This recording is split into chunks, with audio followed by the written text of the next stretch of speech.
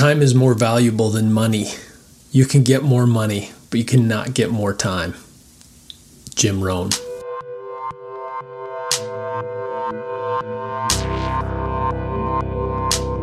Man's time here is finite, but the influence of a man is infinite. The question is, what shall we do with the daylight that remains?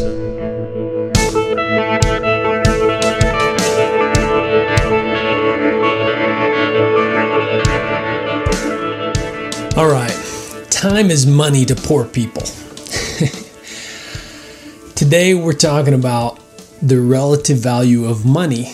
And to get started, I want to talk about a brief history of money, credit, and the economy, kind of an understanding of how cash and credit work together and what that does in the economy, and then how that relates to personal finance and how we are actually playing this game of trying to earn money, buy assets, get into businesses, become the owner, become the employer, etc.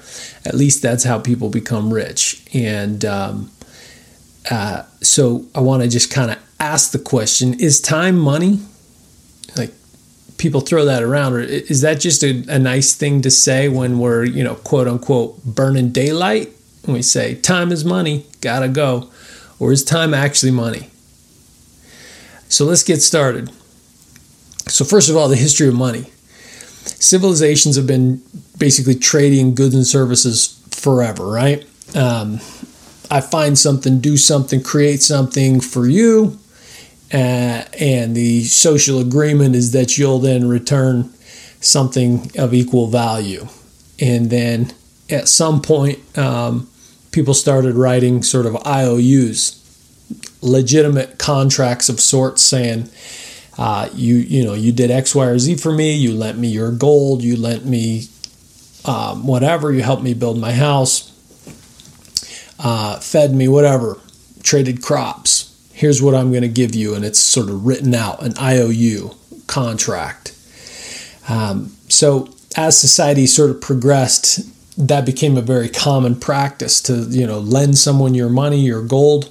They could go out and trade, barter, whatever, return with more assets, more money, make profit, return you your assets, and so on and so forth. And so there became lenders, there became business people, there would also become, there would be personal loans, all that stuff sort of developed. Well, paper money or IOUs were used in what we now call the United States in the late 1600s. And later, new currencies were introduced in the United States in, I believe, 1861 to help finance the Civil War. We sort of standardized currency and what we call cash, right? But it was attached to gold. So there was a certain price for gold. Gold. Now, you need to understand that all assets are relative in value. So we kind of use the gold standard as like this very stable currency. But it's also much more volatile these days than it was back then because the economies shift. There's so much news. There's so much pumping money in and out of systems and global economies messing with each other. But back in the day, gold was quite stable because actual economic growth is pretty slow and stable for the most part. Actual economic growth is typically closer to like 4 or 5%.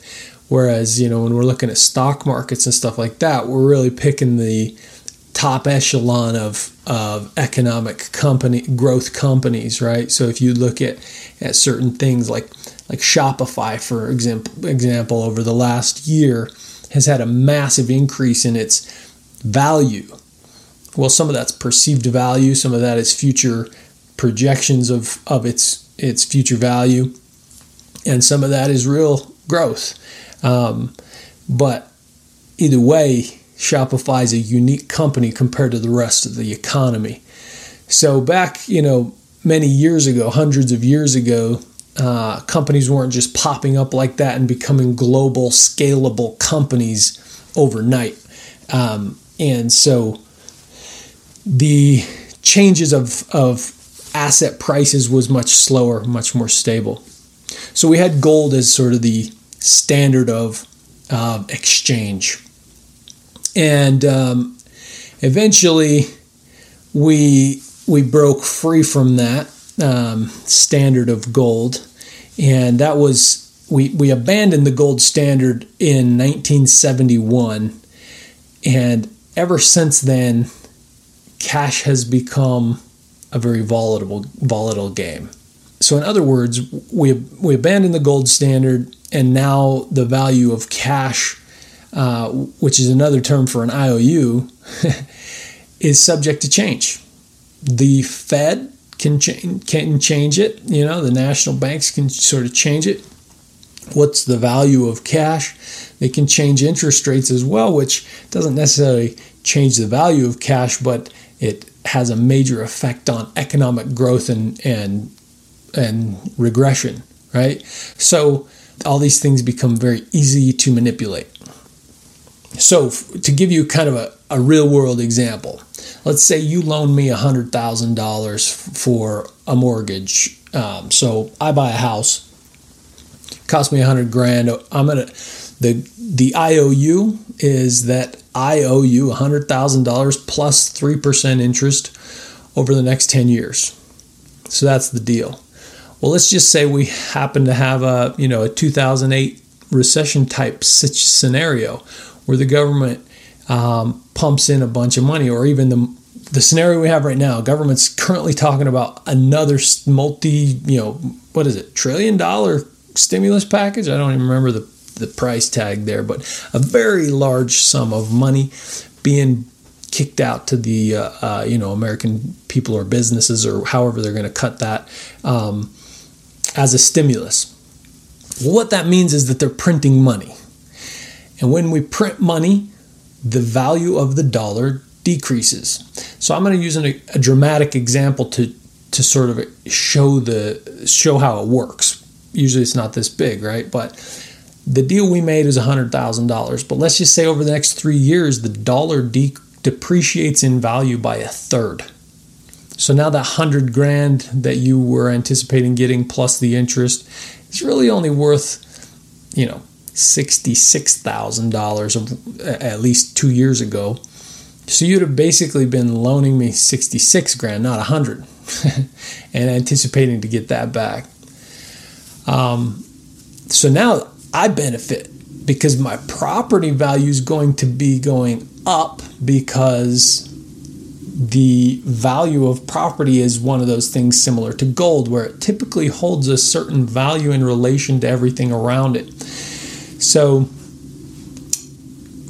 produce prices are going to go up, wages are going to go up, property value is all going to go up. So all these assets are appreciating while the dollar is, in comparison to the dollar, depreciating. So as the one that took the loan, I benefit from this scenario. As the lender, you don't get the money that you thought you were going to get, or the value. You don't get the value out of our IOU, right? Had you loaned me the $100,000 and the economy stayed stable, the value of cash stayed stable, you would get more value as the lender, and I would have to, pay more value as the one who took the loan. So that's kind of how the economy works. Things work in relation to one another. So this is the game we play.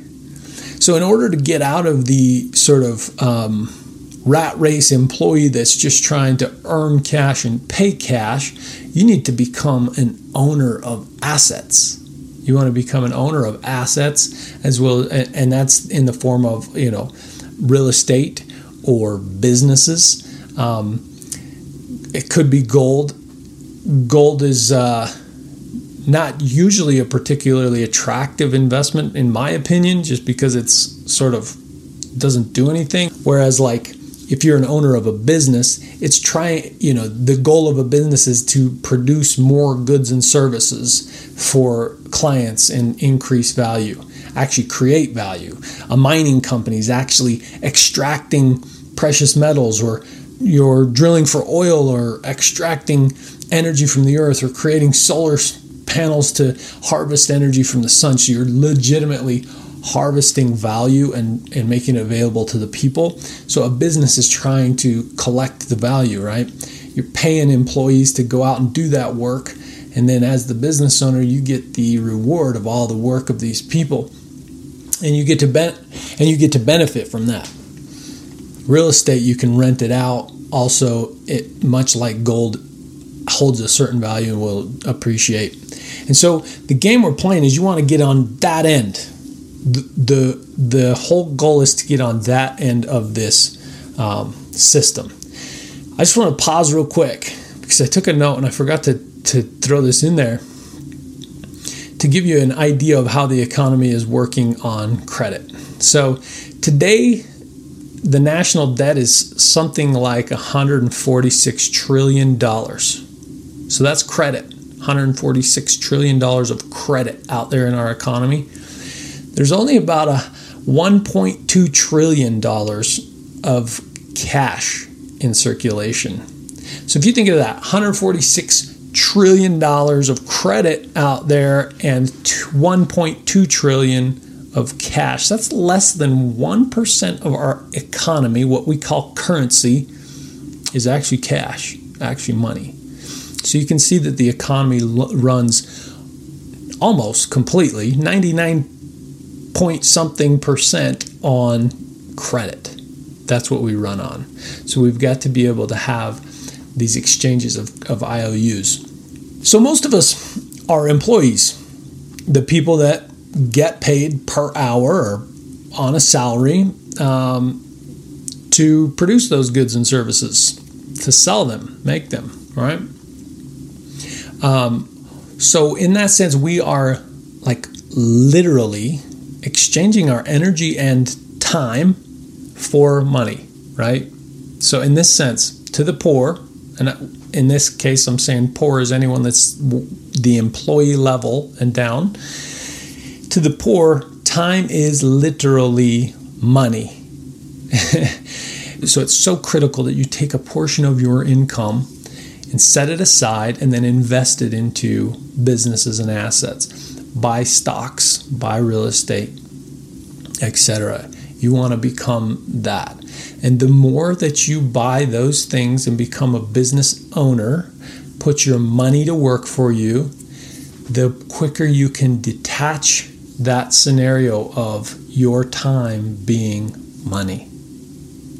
So in your daily life, if you're an employee, if you're one of those, as I said, poor people, it's critical that you evaluate the way you spend every dollar. If you're spending it on candy and junk food and coffee and who knows what else, all the junk we spend money on as American citizens, you got to think about that. That's like, depending on how much you spend, you got to calculate it. I just spent 4 hours. I just spent 8 hours. I spent 150 hours, right? I just spent 2 years of my time on this thing.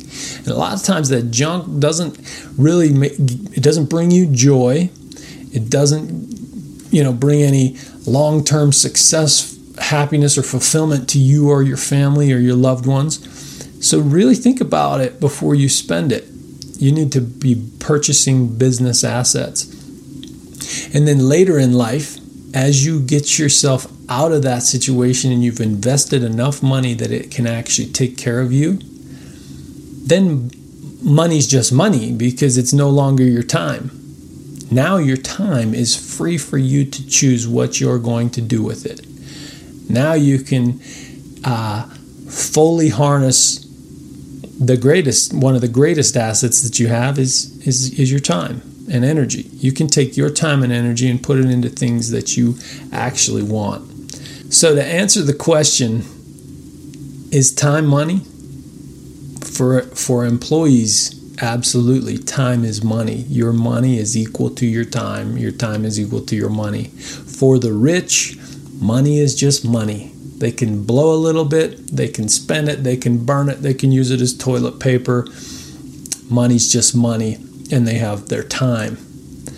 To poor people, we have a certain amount of time that's free, and a bunch of it we're trading for money so that we can continue to eat and feed our families and all the things that we need to do. So the quicker you can build up that stash, buy businesses and investments, the faster that you can detach your time from your money.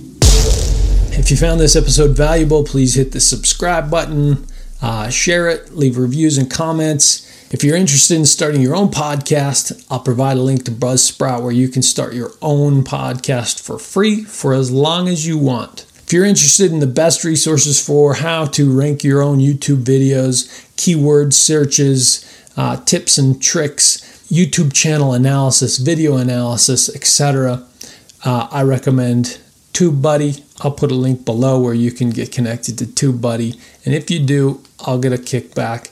So I appreciate that. And as always, guys, thanks for listening. I'll catch you on the next one.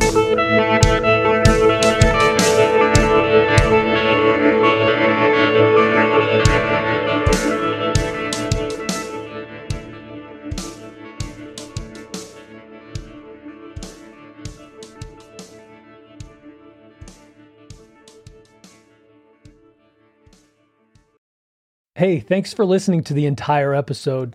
As a token of gratitude, I want to give you a discount on my book, Ingrained. Head over to bronsonwilks.com/store and download Ingrained for less than $1 with the coupon code GOALS, GOALS.